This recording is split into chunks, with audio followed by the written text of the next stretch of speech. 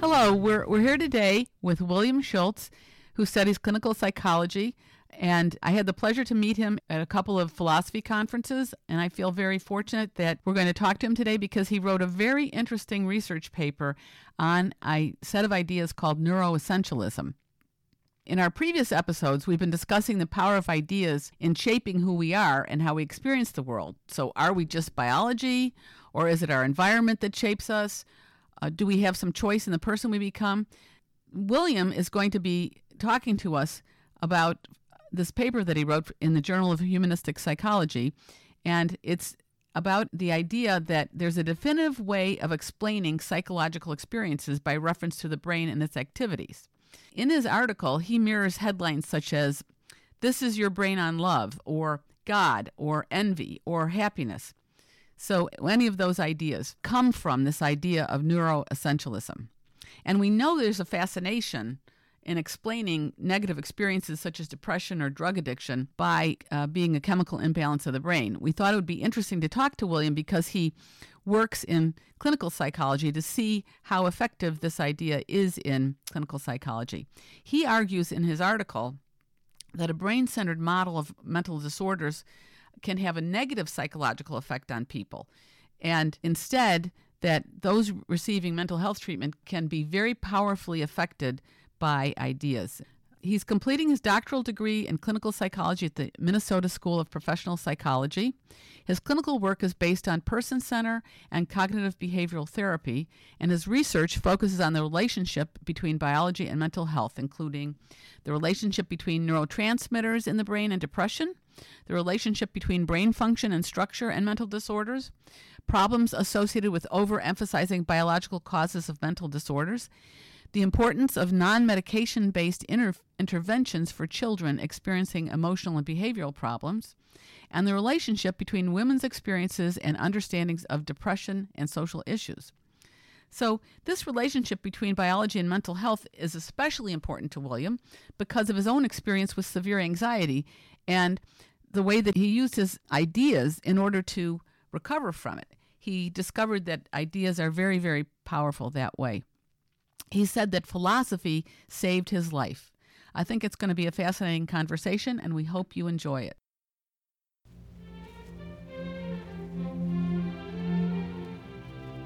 So, William, thanks so much for being here today. Can you tell us a little bit more about yourself? Why did you write this paper? Oh, thanks for having me, Marsha. It's really fun for me to be here discussing this with you. This paper built on previous research that I published on the chemical imbalance explanation of depression. So let me just give a brief description of what that explanation of depression looks like. It would have been in about 1996 that and I was just in junior high at the time, when I saw my first antidepressant commercial. And this is a very famous commercial for Zoloft, which has basically this little blob bouncing around the screen, and he's got a frowny face. And he bumps into other blobs who are all happy, and he's wondering, why do I have this frown? Why do I feel so blue? And then the commercial jumps to a simplified depiction of neurons communicating with one another. And in the depressed version of the neurons communicating to one another, there's just one little bubble of serotonin that looks like it's really struggling to get from one neuron to the other. And then the other picture, where Zoloft is active, you see just a dance of serotonin. There's 25 little circles of serotonin, and they all look very as happy as a little circle can look. And what's serotonin? What's the significance of that? And what the significance is what the voiceover then says is, research suggests that depression may be caused by a chemical imbalance in the brain. And in this case, the chemical imbalance is a deficiency of serotonin. And what serotonin does is it increases the serotonin available in the synapse. So my first published article was on this theory of depression. And when I was doing research for that paper, I bumped into a very interesting article by Kemp, was the lead author, where they were exploring possible psychological effects of individuals attributing their depression to a chemical imbalance. And so after I finished publishing that article on the chemical imbalance, I moved on to this article, which was an extension of that research. So my position was now not only is there little evidence that depression is caused by a chemical imbalance, which was my first article, now it's that explaining your depression in this way also can have some negative clinical impacts. And that's the long story short of where this article came from. I see. And let me see if I understand things correctly. So in the Zoloft commercial, it seems to imply that you need to have a good amount of serotonin in order to be at a normal emotional level and not depressed. Is that what that meant? Something along those lines. Okay. Just wanted to make sure. And so you were very interested in the fact that it turned out that the effects of these drugs were not necessarily mirrored by actual reduction in depression. Is that correct? Well, that's basically correct. The long story short is what we know now is that when these drugs are tested in clinical trials and compared to placebos, the drugs don't perform much better than the placebos do. Okay. So we're getting a little bit of an idea of the kind of thing you're working on. And so you ended up writing this paper, which I kind of titled Neuroessentialism, or How You Are Your Brain. And maybe you could explain for the listeners a little more, what is neuroessentialism? You have in your paper a definition that says, it explains psychological experience by reference to the brain and its activities. Quote, for all intents and purposes, we are our brains. Mental processes are identical to or exclusively reducible to brain processes. You quoted a researcher named Reiner. Quote, all mental processes take place in brain tissue. Therefore, mental disorders must be brain disorders. We are our brains. Mm-hmm. So, like you said if someone is experiencing depression, a neuroessentialistic view says that he or she is experiencing the depression because his brain is functioning in a certain way. Mm-hmm. Do you want to elaborate on that for us? Yeah. So the transition from my previous work to this work comes from two complementary directions. The first is a recognition of a cultural phenomenon that I see all the time. In fact, I saw it just this morning where someone that I knew on social media was suggesting that perhaps the reason that he was a comedian or the reason that he finds certain things funny are because he is genetically predisposed or his brain is in a particular way to do that. That type of thing is really common. And that's why I use those examples at the beginning of this article, saying, headlines or news articles, and they have these very colorful images of a brain, and they'll say, look, this is your brain when you're seeing someone that you love. And the general trend seems to be, well, we had a folk psychological explanation of why we feel this way for someone, which we would use explanatory concepts like just love or happiness and concepts like that. And a real understanding, the fundamental reason why we behave or feel or think how we do is because our brain is structured in a particular way. So the essential reason is because of our brain. So that's why it's neuroessentialism? Exactly. And so those higher level concepts we might use that invoke beliefs and feelings might be useful for a crude way of thinking about things. But if we really want to be scientific, then we're going to use brain-based language. So the natural sciences, biology, chemistry, maybe one day physics. And that's how we're going to really refine our understanding of the real causes that are going on that contribute to our experiences. The second reason is really, it's related to clinical psychology itself. And a brief explanation of that is, in clinical psychology, clinical work is really dominated by the DSM, which is the Diagnostic and Statistical Manual. And the DSM has a list of all the different diagnoses that can be given. And if you're working in clinical psychology and you're accepting insurance as payment from clients, you have to give them a diagnosis, because the insurance company is not going to give you money if you're seeing someone who doesn't have a clinically diagnosable situation. So the DSM is very important.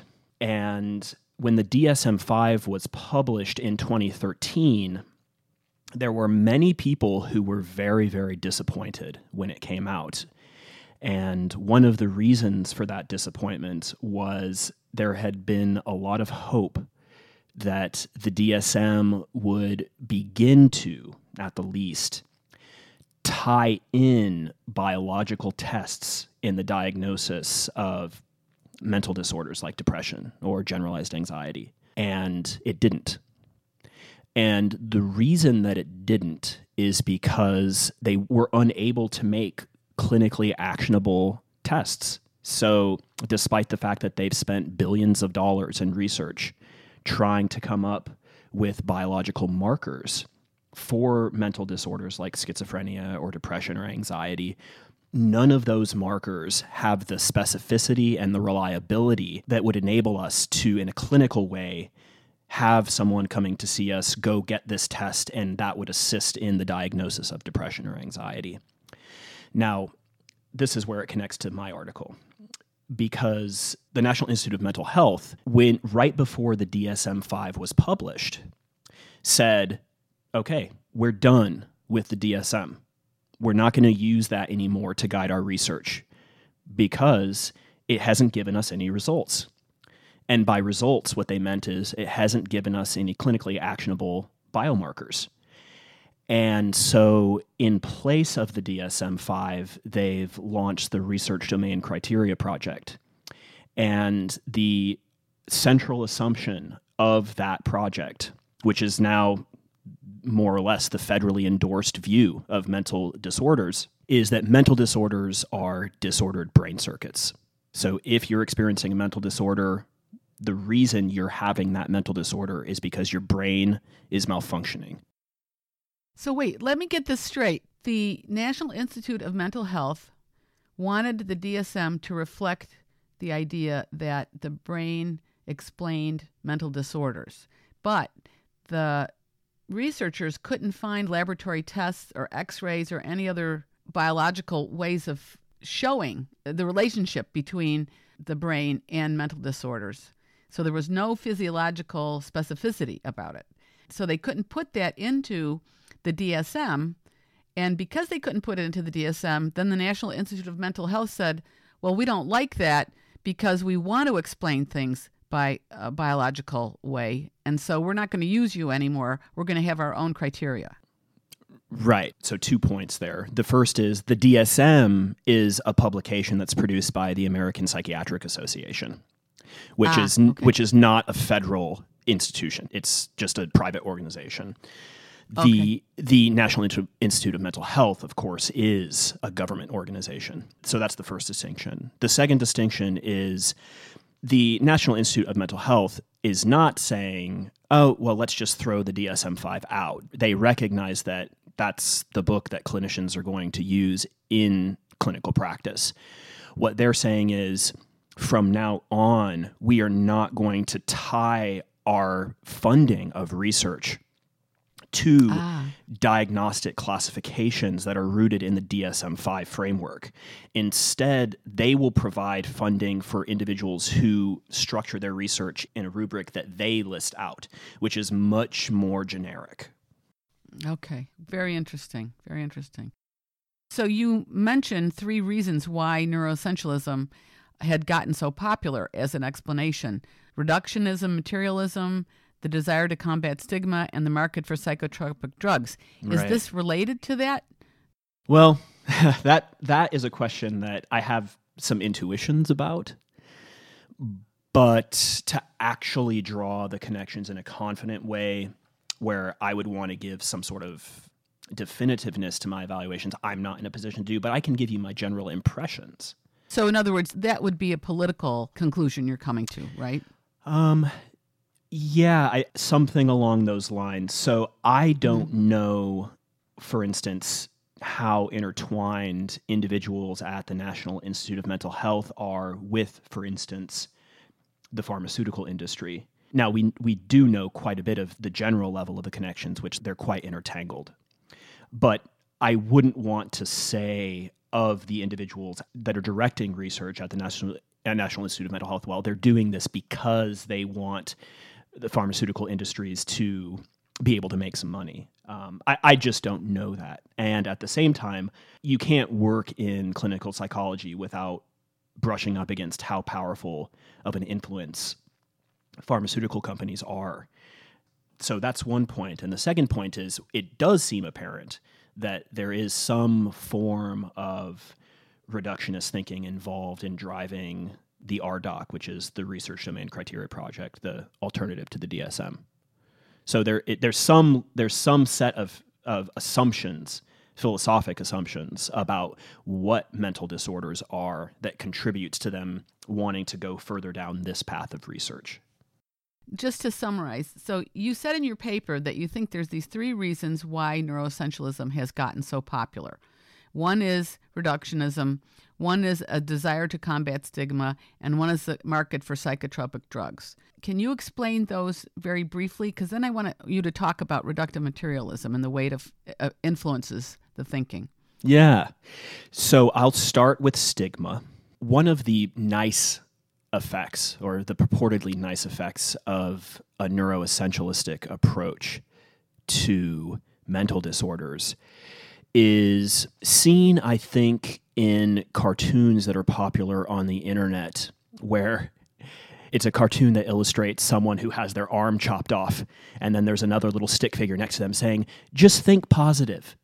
Just think positive about your arm being chopped off. And then the moral of this story is depression or anxiety is not something that you can fix just by thinking positively. And the reason that you can't is because it's a biological illness, just like any other biological problem.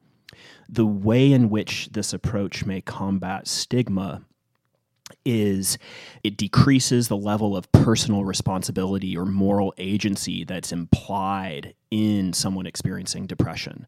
So many people who experience mental disorders experience a significant level of shame around the mental disorder.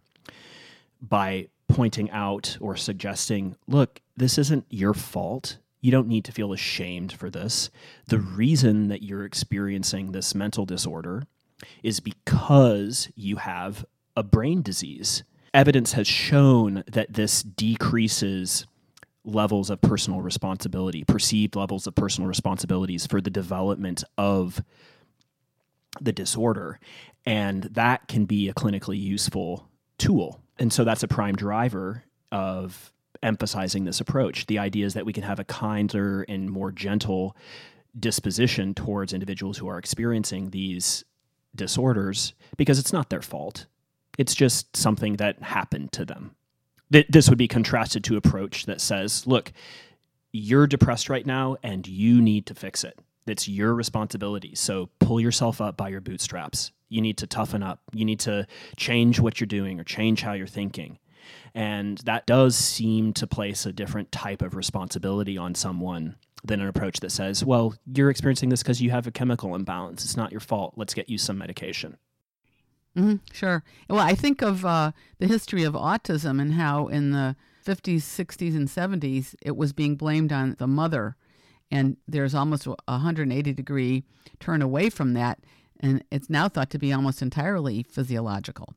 Right. So the stigma has been taken away from them. I mean, the mothers were stigmatized terribly because of it. Mm-hmm. And so you're saying that, okay, they want to do the same thing with depression. Right. They want to take away that. That's a great example. And what do you mean by reductive materialism, and how is that influencing the way the scientists approaching this are thinking? Mm-hmm. So I think that the best way for me to explain what I mean by reductive materialism, because I think that means different things to different philosophers in a technical sense. When I use it as it relates to clinical psychology or psychiatry, this is a story that I can use to explain it. So the story begins with a psychiatrist who's working as the on-duty mental health clinician at a hospital. And she is working, and, it's 2 a.m, and a family brings in their daughter who's, let's say, 26. And the family reports, wow, over the past month, her behavior has changed entirely. She's having grandiose delusions. We've never seen this type of emotional dysregulation in her. We don't know what's going on. Can you please help us?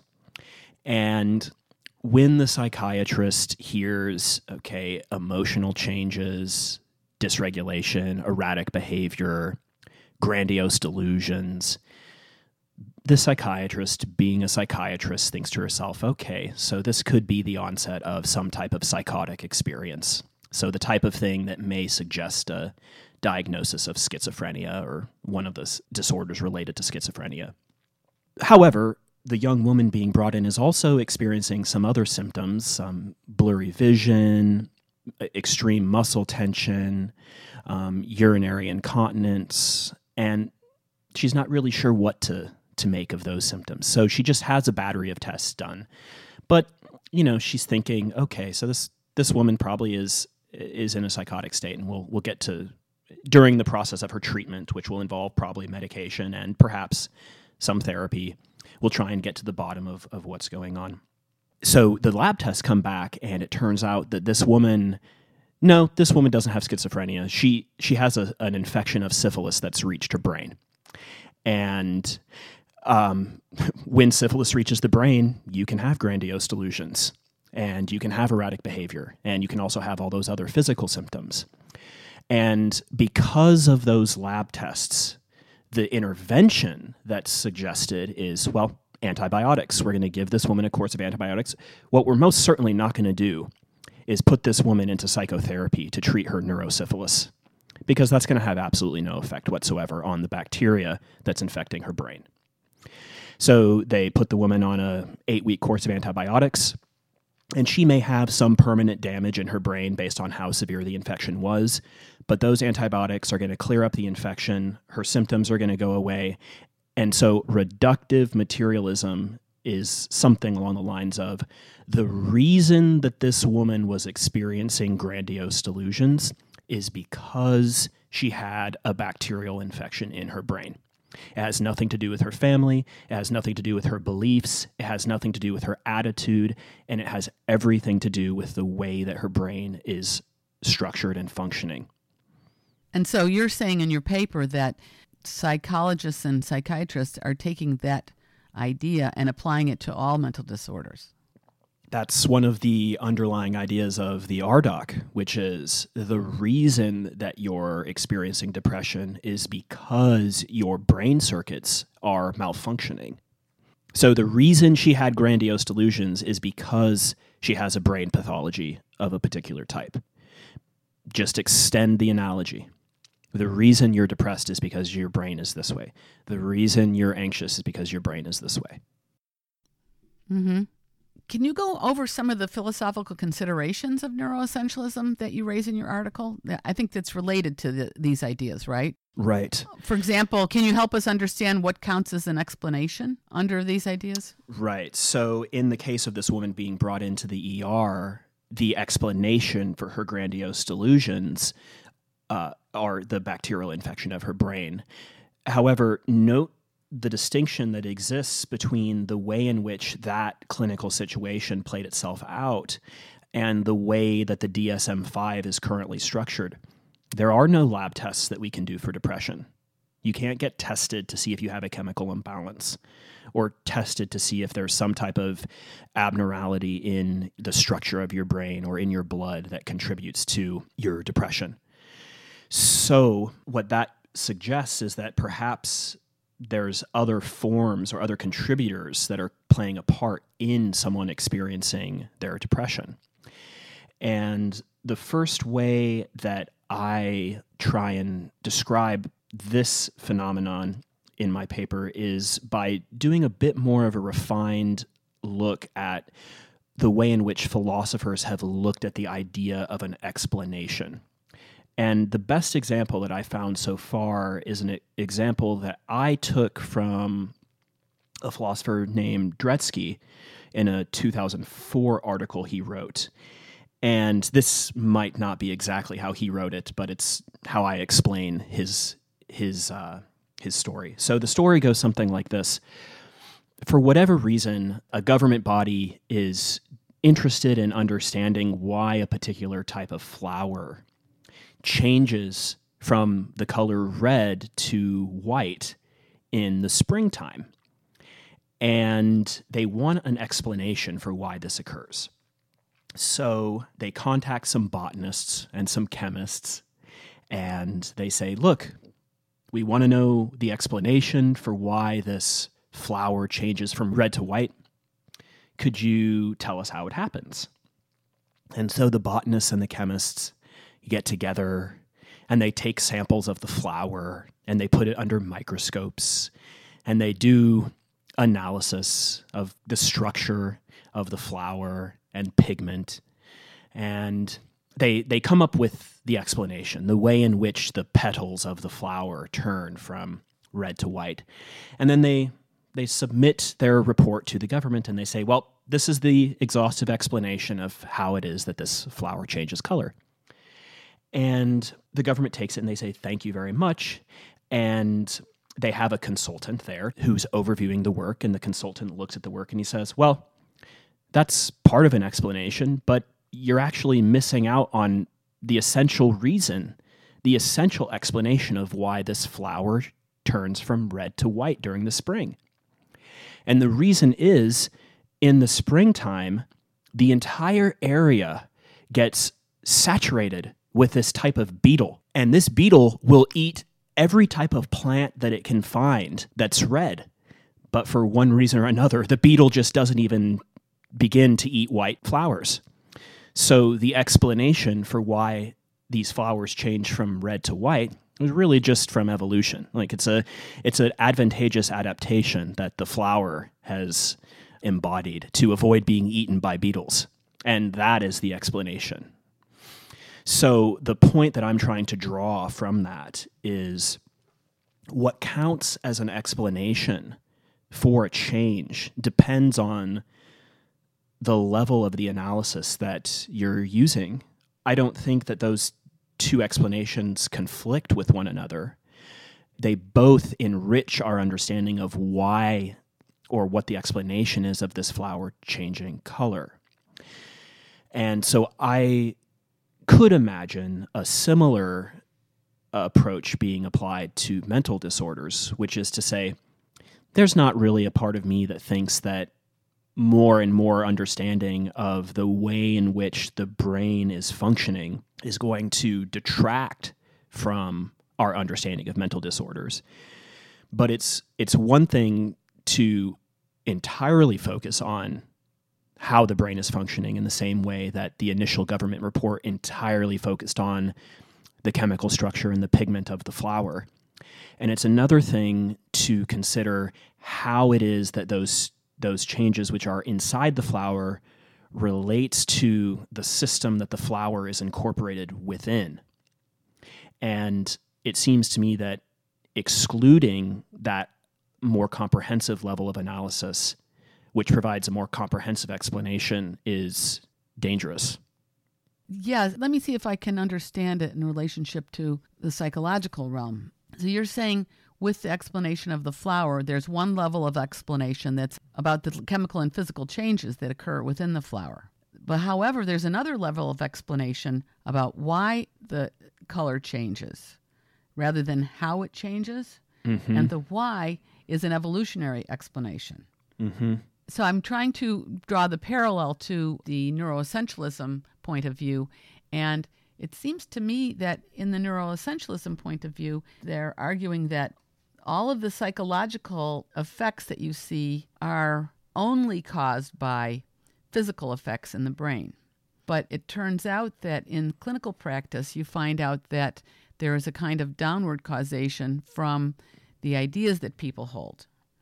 So from what you said in your paper, if they have the idea, for example, that they're not in control at all of their depression, that it's entirely physical, then they actually get worse.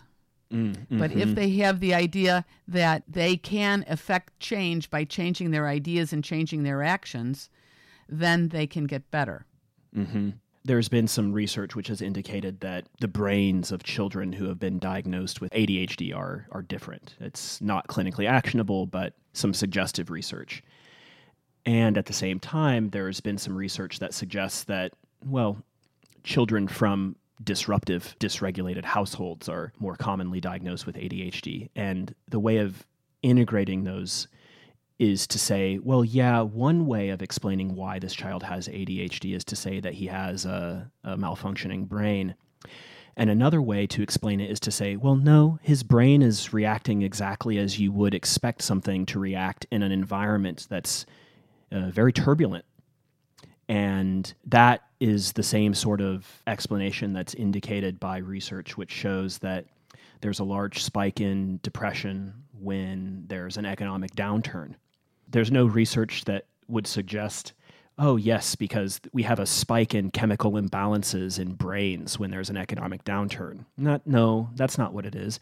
What we do have is people experiencing more difficult financial circumstances, which contribute to stress, which contributes to symptoms of depression. Does that make sense, Marsha? Oh, yeah. And, it's interesting because what I keep thinking about with the idea that's left out of this discussion when you think of everything psychological as neuroessentialistic is the idea of mind. They don't talk about mind at all. They just talk about brain. And yet we have this concept of mind that refers to our psychological experiences.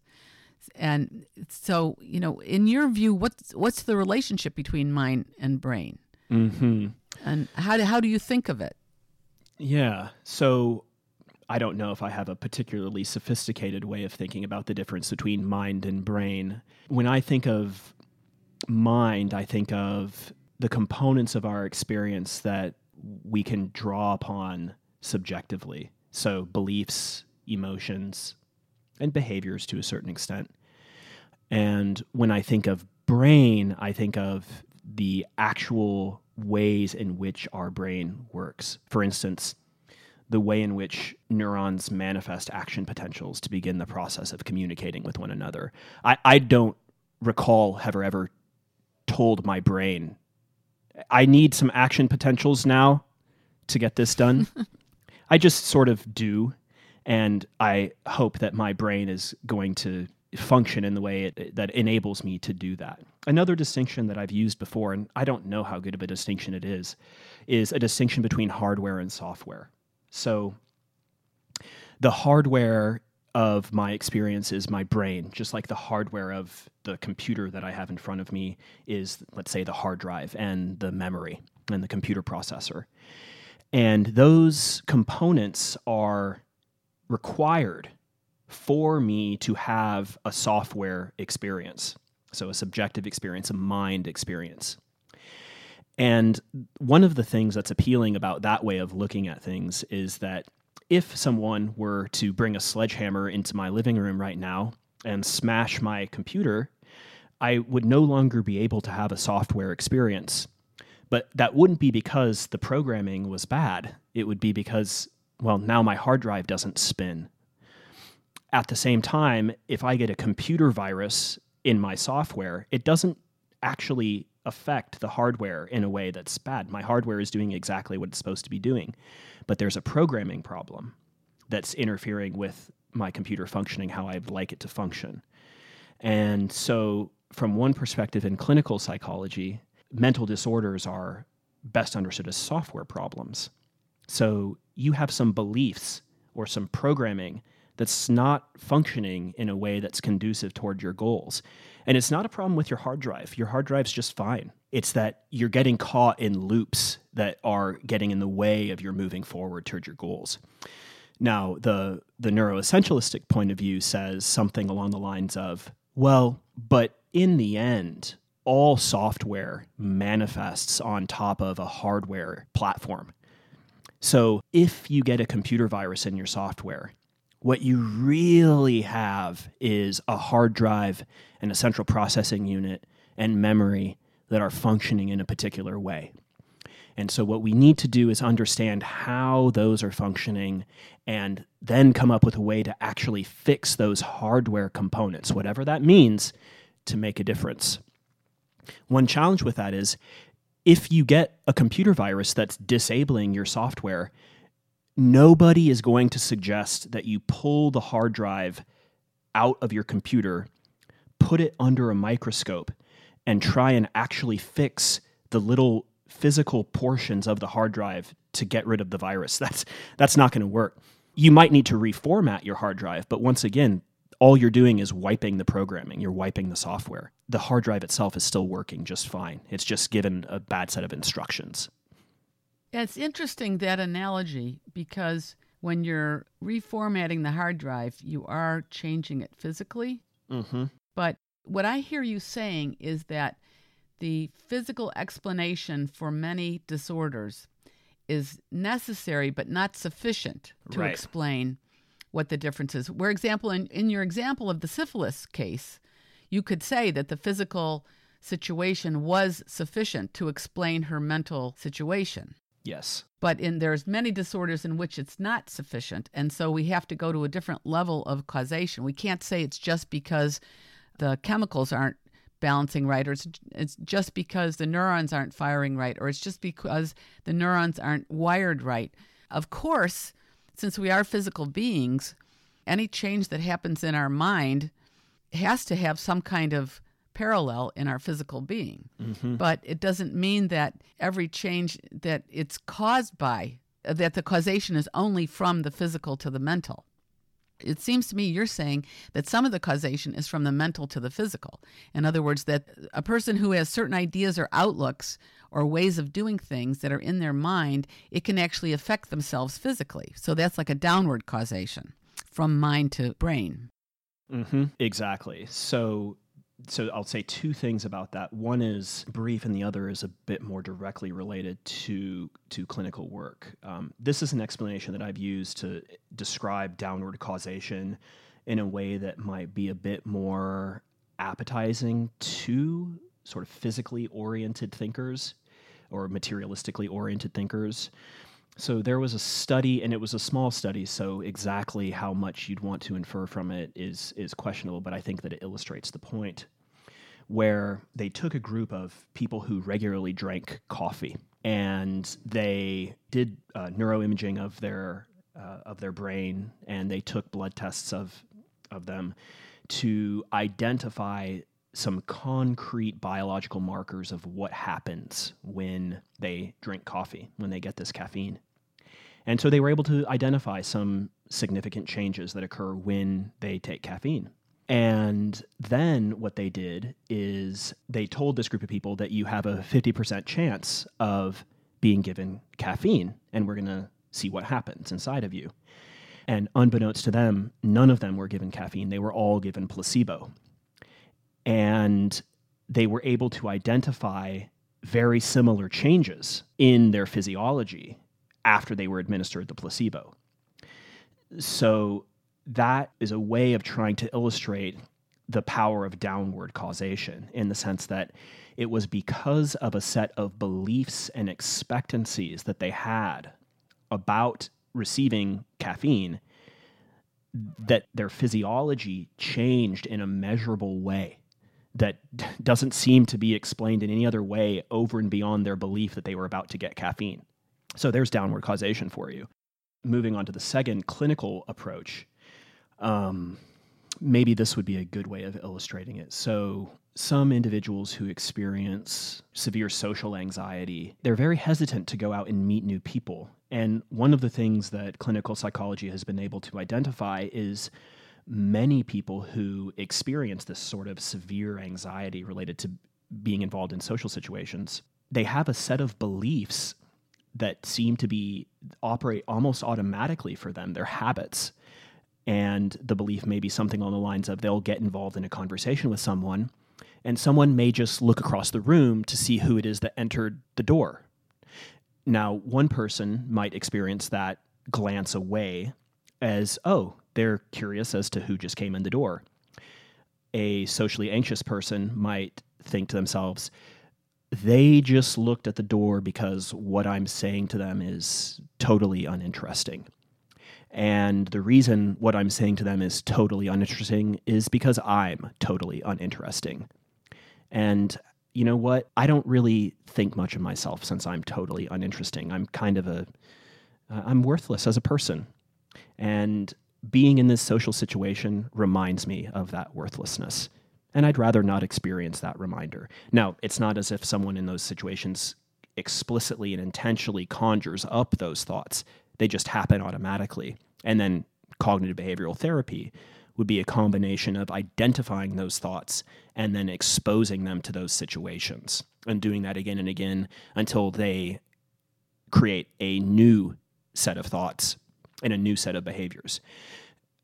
And then the underlying thought there is it wouldn't be surprising if we could identify some underlying biological correlates of those thoughts that I'm worthless and I don't want to be here anymore, and the types of depressed mood that might pop up in relationship to that. The point is, we don't necessarily need to give them a medication to change their biological state from the bottom up. Instead, we can work from a top-down perspective and say, what are the types of thoughts that you have that influence the way that you're feeling and the way that you behave? And by changing those thoughts that you have, we can change the way that you feel and the way that you behave from a psychological point moving downward. This is a great example of how downward causation can work and how you can change things clinically to make a difference in the person's actual physiology. What is the neuroessentialist position on free will? And by that I mean the ability to control some aspects of thought and action. Do they totally toss that out the window? Well, I don't know. I could imagine there being different views on that. So there's at least two ways of thinking about subjective experience or free will as an emergent phenomenon. So I'll try and give my understanding of those two ways, and then maybe we can roll with that.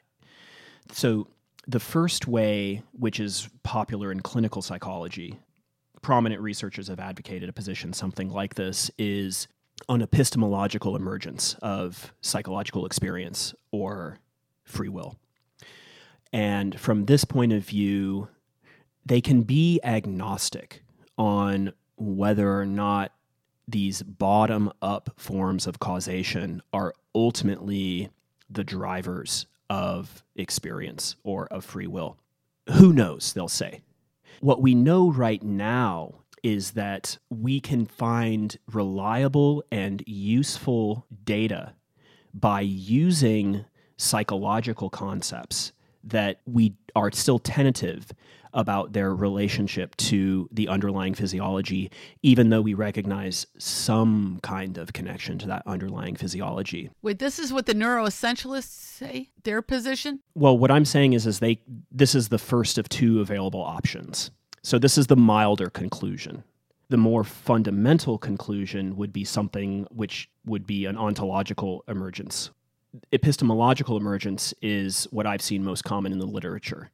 And it seems to me that the reason that that's appealing to psychological researchers is it allows them to maintain a stance which is congruent with materialism while not insisting that we find reductive explanations. Because it's a kind of a pragmatic point of view. Well, we know that these ideas work, and yes. So we'll just continue using them. Exactly. And because you're referring to ideas, that's why it's called an epistemological stance? Right.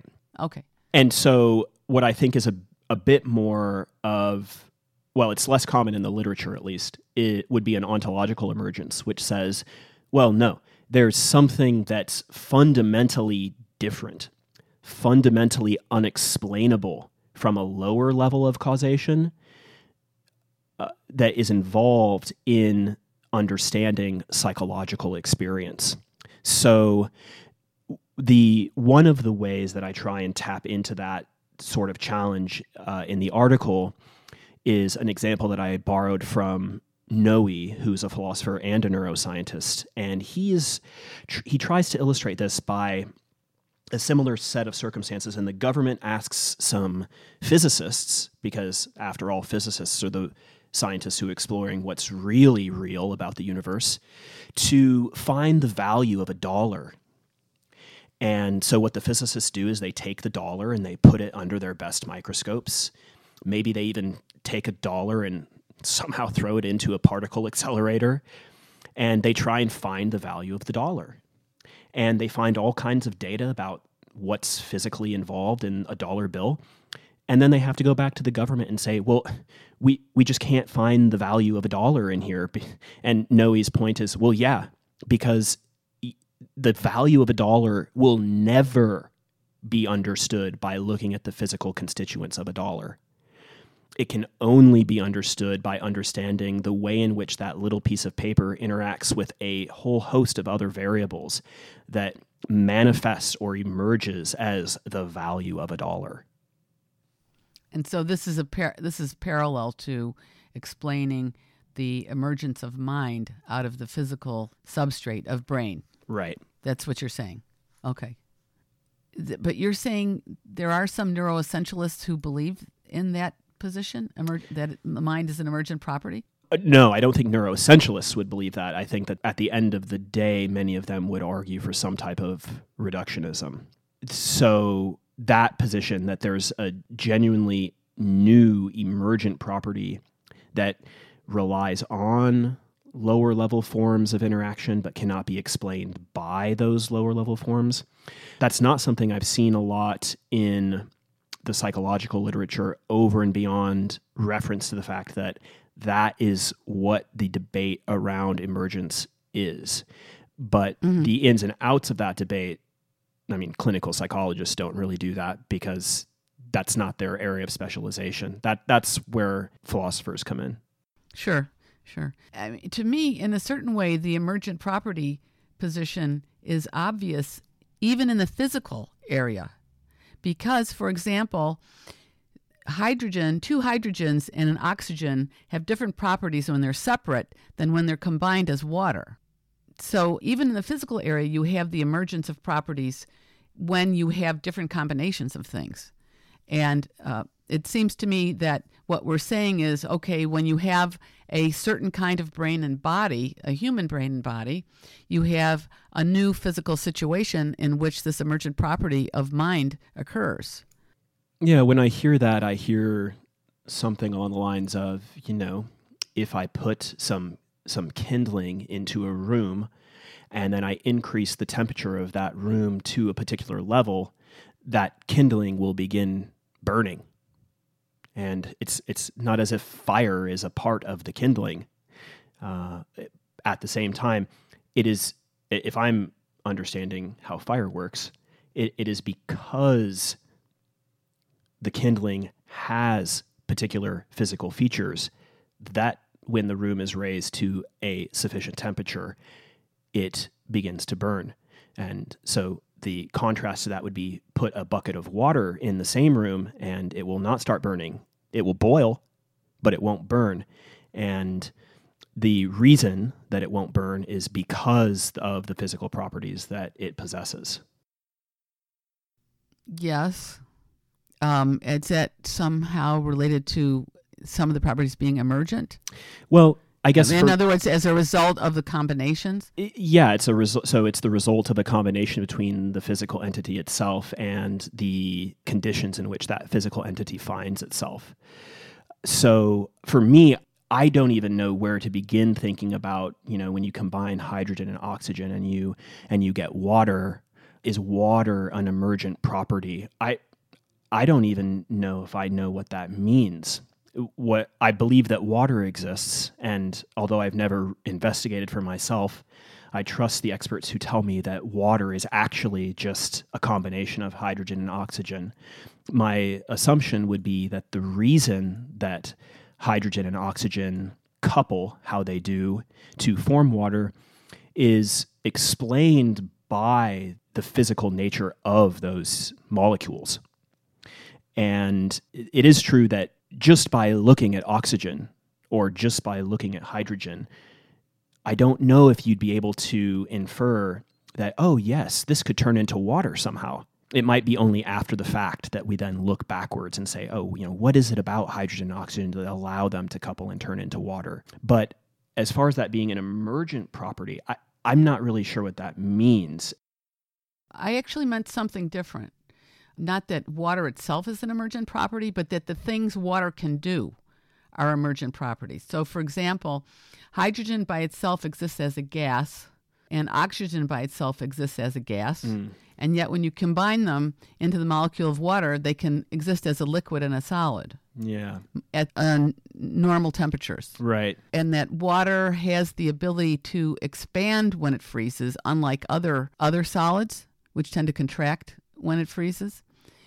And that seems to be a property that emerges when you get hydrogen and oxygen together in this format. So would it be a similar thing to say that when you combine a collection of kindling with a room that reaches a sufficient temperature, the flame is a property that emerges from the kindling because the kindling is now transformed into a gas? I'd have to think about that example because I don't know if I'd say that doing that is an inherent feature of the kindling. Like the fact that expanding when it's frozen is an inherent feature of water. So I'm just not sure if it's a parallel example or not. I see what you mean. It seems like there's another level of when water expands, you've already combined the hydrogen and the oxygen, and now there's a new feature of the water that it expands when it freezes Exactly. as opposed to other things. Whereas, Right. So for the analogy to hold between kindling and heat, you would need to be able to identify some special property of the gas that's released when kindling burns, that it does this particular thing instead of what other gases typically do when it burns. Mm-hmm. Something like that. I'd have to think about it more. Well, Marsha, let me ask you this. If we take this water analogy and roll with it into the way in which it may be something important to keep in mind as we think about our own psychological experience, how do you see that idea being something that can be empowering or useful as we go about our lives? Well, the reason I think that it's important is that it's a way to explain why human beings have the power of determining what they think and what they do, so that they're not totally determined just by their physical self. That when you put together a body of a certain kind and it becomes a human being, then this property, this ability to direct thought and action emerges from this new combination. And that has downward causation effects. So that, for example, if you are thinking a different way, for example, in your example with depression or social anxiety, if you realize that you can change your mind about the way that you're thinking and you can become conscious of these patterns of thought that you're having that are leading you to have so much anxiety, and that you can change them, then you can have this downward causation and change your emotional state.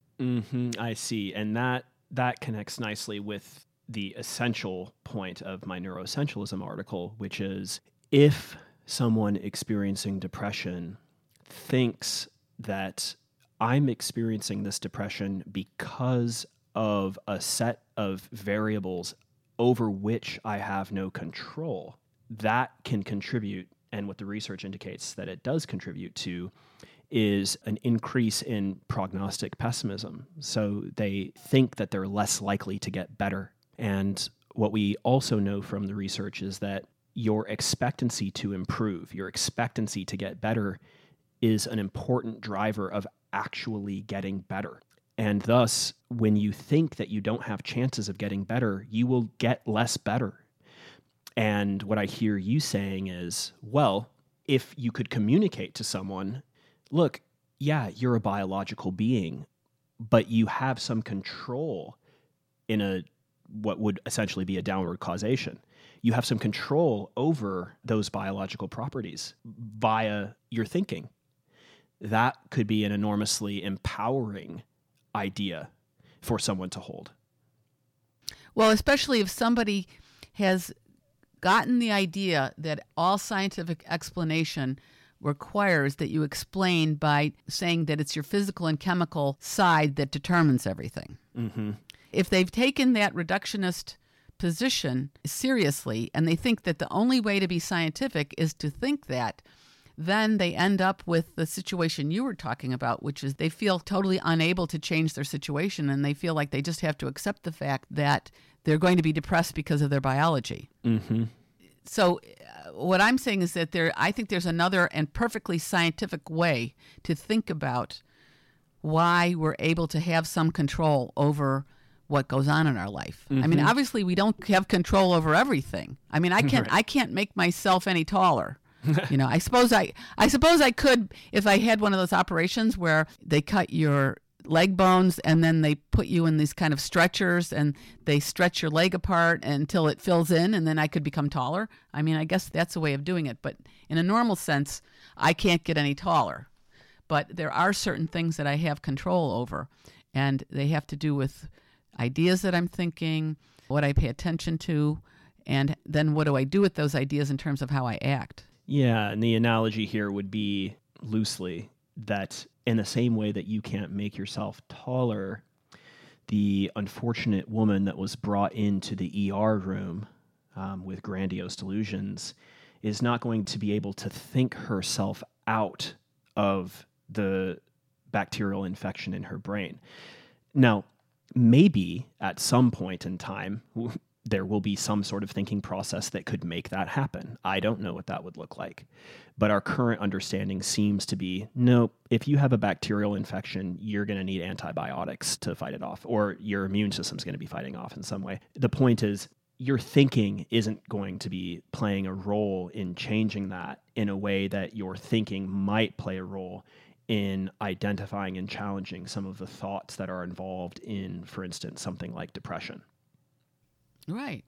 And the fact of the matter is that, yes, each one of us are born with a certain physiology, brain construction, certain physiological tendencies.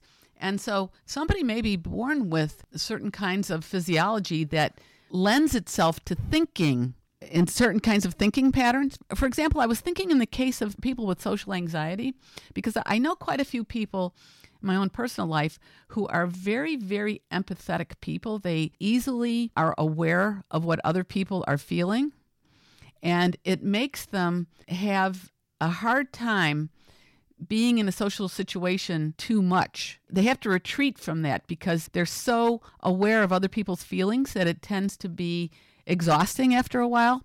So they have to retreat from that and have their alone time. And I don't know if just thinking about the fact that they have this experience of empathy and being aware of other people's feelings is something that they could actually ever change in themselves, because it seems to be something that what I've noticed that they've had since they were little teeny tiny babies. But they can become more aware of the fact that they have this experience and then figure out ways to redirect their thinking or control their physical circumstances in their social interaction, how much they go to parties or something like that, to deal with this situation and just be more conscious of it so they don't have that sense of overwhelmedness. And I was thinking that maybe, in your example of the social anxiety, it sounds like somebody who's really aware of what other people are feeling and thinking, and they're paying a lot of attention to that. Yeah, and the thought that occurred to me when you gave that example was the difference between the view that I'm suggesting in my article and the neuroessentialism view is there tends to be a type of fatalistic thinking implied in the neuroessentialist point of view, which says, look, this is how you are, and there's nothing that you can do to change it. Whereas what I'm suggesting is something on the lines of, okay, well, perhaps we could explore ways that individuals who experience social anxiety, they could try out this way or try out that way, whether those are behaving ways or thinking ways or behavior modification ways that may lessen their experiences of that anxiety. So let me give a brief example of that. Different disorder, same sort of thinking, which is the most effective treatment for obsessive compulsive disorder is exposure and response prevention. So what that would mean is someone who washes their hands 150 times a day, when they come in for treatment, it's because they would like to stop washing their hands but when they don't wash their hands, they feel incredibly anxious. And part of that treatment might be identifying some of the thoughts involved that contribute to their hand washing behavior, like, oh, I may catch this deadly disease, so on and so forth. And them just thinking about it often isn't enough to make a change. However, if they begin a process of actually touching door handles and trash cans and not washing their hands, over time they can learn that, you know what, this anxiety that I feel after I touch these things will go away on its own. It's not actually that dangerous. That would be different than saying, look, you've been diagnosed with obsessive compulsive disorder, and what that means is that your brain is a particular way, and there's nothing that you can do about it. Now, we can give you some drugs that will maybe make your experience less distressful, but this is how you are. So I think the important distinction there really orbits around what's possible for us in a given set of circumstances. How much can we change features of our experience in a way that's empowering for us, as opposed to what are we going to be subject to? So we're not going to think away gravity, but we can, in essence, move away from other forms of pathology that would manifest in obsessive compulsive disorder. Exactly. There are so many situations like that. The example you gave with obsessive compulsive, it sounds in a certain way like the person has a habit of thinking a certain way about the germs. And what you're doing is breaking that habit by getting them to take a different course of action and then seeing what the consequences of those actions are.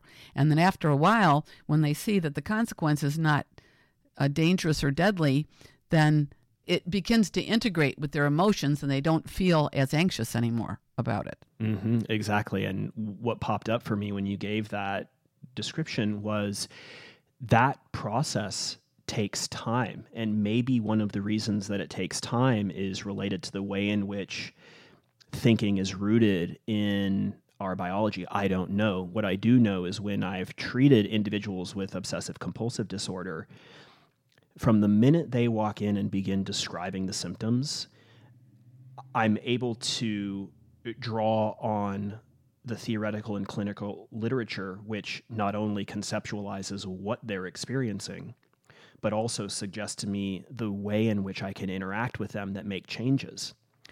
And when I go through a process of psychoeducation with them, where I'm describing to them ways of understanding their experience, it's very common for the clients they believe I'm like a mind reader. And I'm not. I'm not a mind reader. It's just what they're experiencing is known. And when I explain to them the process of change, when I say to them, one of the things that we're going to be doing is we're going to be identifying the types of situations that make you anxious. And then we're going to be throwing you into those situations one step at a time. They can understand conceptually what I'm telling them. So when I explain to them some of the features of conditioning that take place, so I might say something along the lines of, well, listen, here's a problem. The problem is every time that you experience some anxiety related to washing your hands or getting some germs, you go and wash your hands. And that's a problem because you now have forgotten that anxiety that you've experienced will go away on its own. You've positively reinforced that behavior because after you wash your hands, you feel a lot better. That's that habit-breaking component. Mm-hmm. And my point there is that it's not enough for them to conceptually understand the process. They have to actually do it. And a good way of explaining that is I had a friend in high school who typed with 2 fingers. She typed with her pointer fingers. And she knew that it was slower than typing with all of her fingers and would sometimes complain about how long it would take to type her papers. And I would point out, well, you should just learn how to use all of your fingers. And no part of her didn't get that, yep, if you have 8 fingers and your thumbs typing instead of just 2, you'll be able to get more keystrokes per minute. You'll have less time writing papers. That conceptual understanding doesn't translate into what it's like to actually have the muscle memory involved in typing. And I don't know the way in which that necessarily plays in or out of our conversation of neuroessentialism and emergence and downward causation, but it's something that's really important for me because I have a lot of clients who come in and it seems to me that they believe that just thinking differently is going to make a difference. And that's not how I've seen it play out. They do need to think differently. And those new ways of thinking need to be combined with new ways of behaving. And that seems to be what really does the trick. So what you're saying is that your thoughts always have to be related to your actions, or else they're not going to have the same effect on your whole self that you want it to have, and certainly not on your emotional self. That's what I've seen, and that's what the clinical literature suggests. So what do you think in the long run about this neuroessentialistic point of view? Do you think it should be thrown out or adapted? It doesn't sound like it's really helping people get better. Of course, if we find out that whatever is happening mentally is caused by bacteria, that's one thing. But with these other disorders, what do you think we should be doing with this theory? Is it a useful theory or not? Well, I think that the idea from a neuroessentialist perspective is, well, fundamentally, it's bacteria, so to say, all the way down. It's just we don't know what it is yet. So it's not necessarily bacteria, but it's neurons firing in a bad way, so on and so forth. And my approach to that is I don't think that that's likely. And at the same time, maybe at some point in the future, that will be the case. What I do know is that right now, that way of approaching things is not helping anyone. And even the proponents of neuroessentialism agree with that. And in addition to not helping anyone now, it seems that there's real reasons to believe that it can be harmful because of the way that it seems to channel people into an essentialist way of understanding themselves. So this is just how I am. I can't change how I am. And what I would hope is that in the future, there's going to be more recognition of the power of, for instance, some form of understanding top-down causation, some form of understanding how by identifying and changing the way that we think and behave, we can influence in a powerful way the way that we feel. And along those lines, it's nice that there's been as much critical commentary and pushback in relationship to RDoC as there has been. And nevertheless, RDoC still exists and it's still churning away. And now the research juggernaut that it is appears to have this tendency of, if you stand in the way, you can just be marginalized or straight up run over. And that's a little bit concerning to me. One thing that's curious for me to know is most of the clinicians that I've talked to, not researchers, but clinicians, don't even know what RDoC is. And that is a bit concerning to me because they will be, or at least future clinicians will be influenced by the type of research that's produced because there's an insistence that what we do be at least in some way evidence-based. And so at some level, at some time, there are going to be influences. And that's a little bit concerning to me. And I do want to say one more quick thing about that, which is I gave a presentation on neuroessentialism at the Minnesota Psychological Association this past April. And it was curious because during the Q&A period, I was getting positive remarks from the psychiatrists that were attending it and a lot of pushback from the psychologists, which seems like it would be the opposite. The reason that pushback was there was in clinical psychology, there's a big emphasis on the idea of a biopsychosocial model of emotional distress. And the idea of a biopsychosocial model is we want to be as comprehensive as we can in understanding what contributes to someone experiencing a mental disorder. And so we're going to look at everything. We're going to look at their biology, and we're going to look at their psychology, and we're going to look at their social environment. And we're going to try and integrate all of those components into a comprehensive picture of the etiology of their disorder. And I don't, in principle, I'm not opposed to that. The way that I began and tried to address that was I first gave an example of the woman brought into the ER And my point there is, look, you don't need any psychological understanding to understand why she's having grandiose delusions. In fact, emphasizing the psychological component is just going to be a waste of time. You should just be getting her the antibiotics as quickly as possible, much less start doing family therapy with her. At the same time, I presented my favorite example of the relevance of clinical work, which is something along these lines. A junior psychiatrist approaches his mentor and says, look, I've been working with this gentleman for more than a year now, and I'm not making any progress. He's just really, really depressed. Do you want to see him? And so the mentor, senior psychiatrist, says, yeah, I'll see him. And so the man comes to meet him, and he's an elderly man, somewhere around 75. And as the psychiatrist learns more about him, what he finds out is that about 2 years ago, this man's wife of 50 plus years died. And he's just really struggled to recover from that. So his days are pretty bleak. He still feels a lot of pain, a lot of emptiness, a lot of sadness, a lot of hopelessness. So a whole laundry list of what the DSM-5 would identify as symptoms of depression. And it's likely, I think, that a lot of those subjective experiences manifest as in this older man's biology. That wouldn't surprise me at all. And yet something seems really wrong with saying, oh, well, this older gentleman is just experiencing a pathology in his biology somehow. And I was always been really touched by the way in which I read this example, because this is an example from Frankl.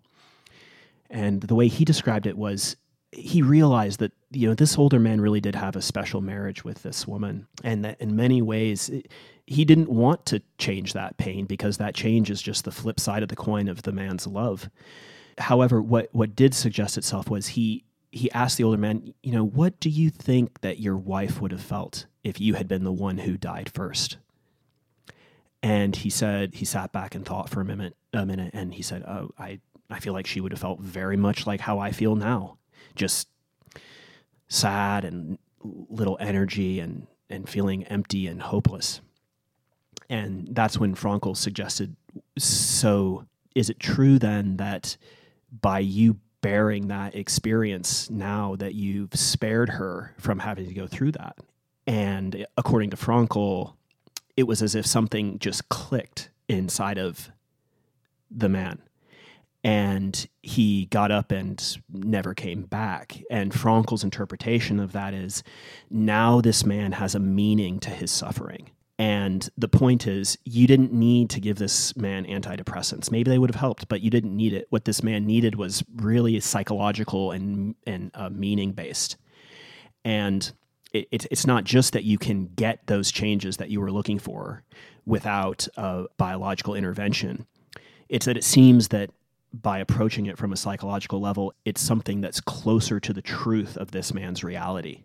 Absolutely. It's interesting. It seemed to me that, and you said as much, that the man's depression was the realistic response to his actual situation. Yes. Because he was missing a tremendous value in his life that had taken up so much of his life. I mean, if he wasn't depressed about this, I think I would have thought that was really weird. Yeah. Yeah. If he had really loved his wife, and it seemed like he'd always loved his wife tremendously, and she was so much a part of his life, and he wasn't depressed after she died, I would think then something was wrong. That's what I would think. And Marsha, when you say that, what's brought to my mind is that is something that I say to my clients all the time. It's something along the lines of, I will reflect to them what I feel like they're experiencing. So, it seems like you're experiencing this pain right now associated with this set of circumstances or this set of tension. And then I'll say something along the lines of, and this might sound a little bit strange, but I'm actually glad that that's what you're feeling, because it makes a lot of sense that that is how you'd be feeling. So you don't have this thing that you want right now, and it hurts. And if you weren't feeling that way, then I might be even more concerned. Because maybe now you're just numb to the entire experience. So exactly.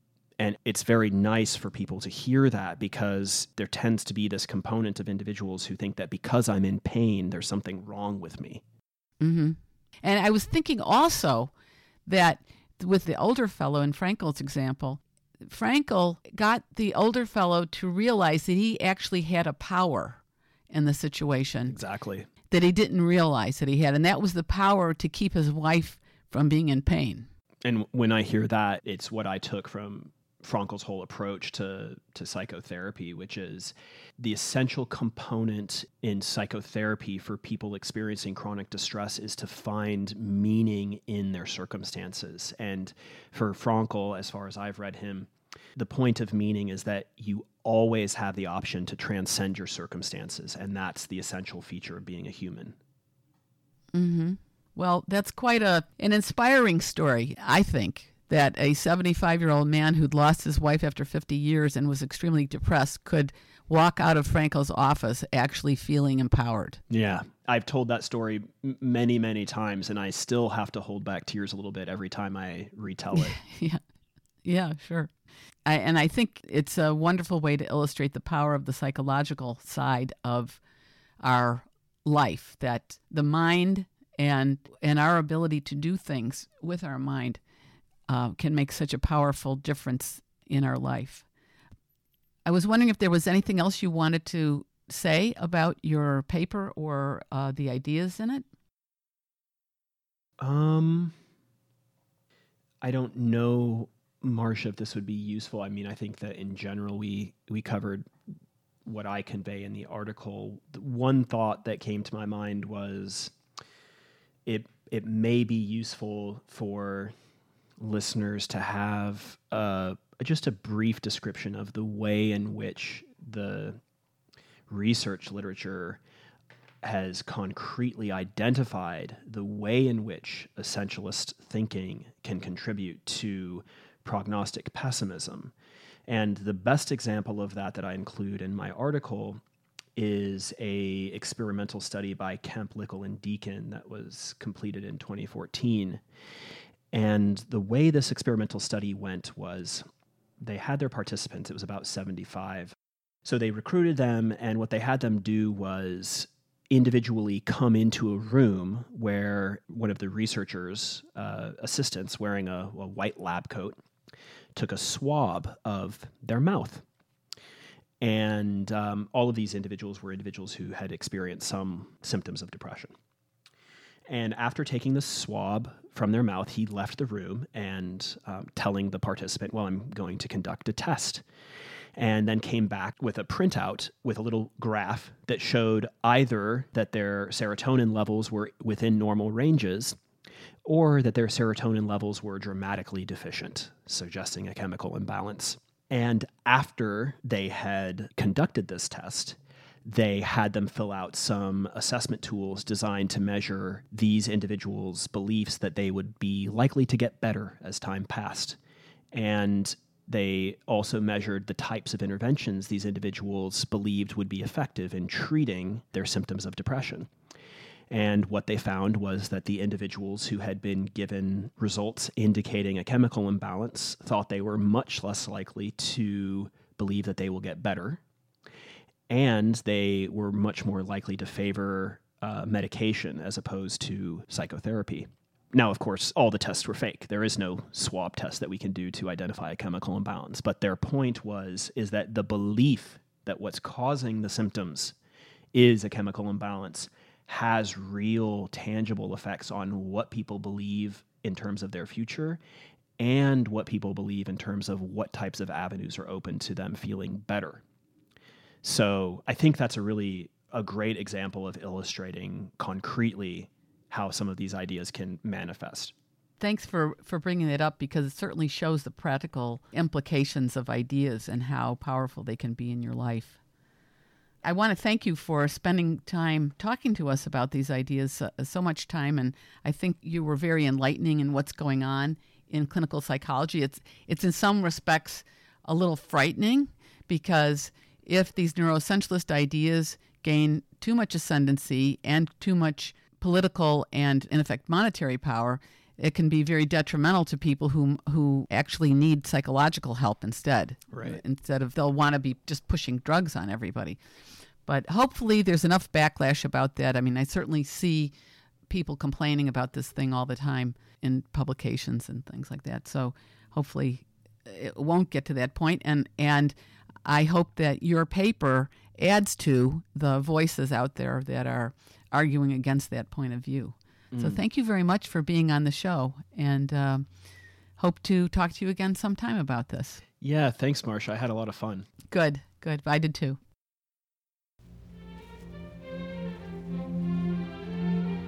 If you like this podcast, you can support us by leaving a review on iTunes, Stitcher, SoundCloud, or even Yelp. And you can tell your friends about it. You can mention it on Facebook or other social media. And you can support it by contributions at our website, thegreatconnections.org. Thanks for listening, and please join us next time.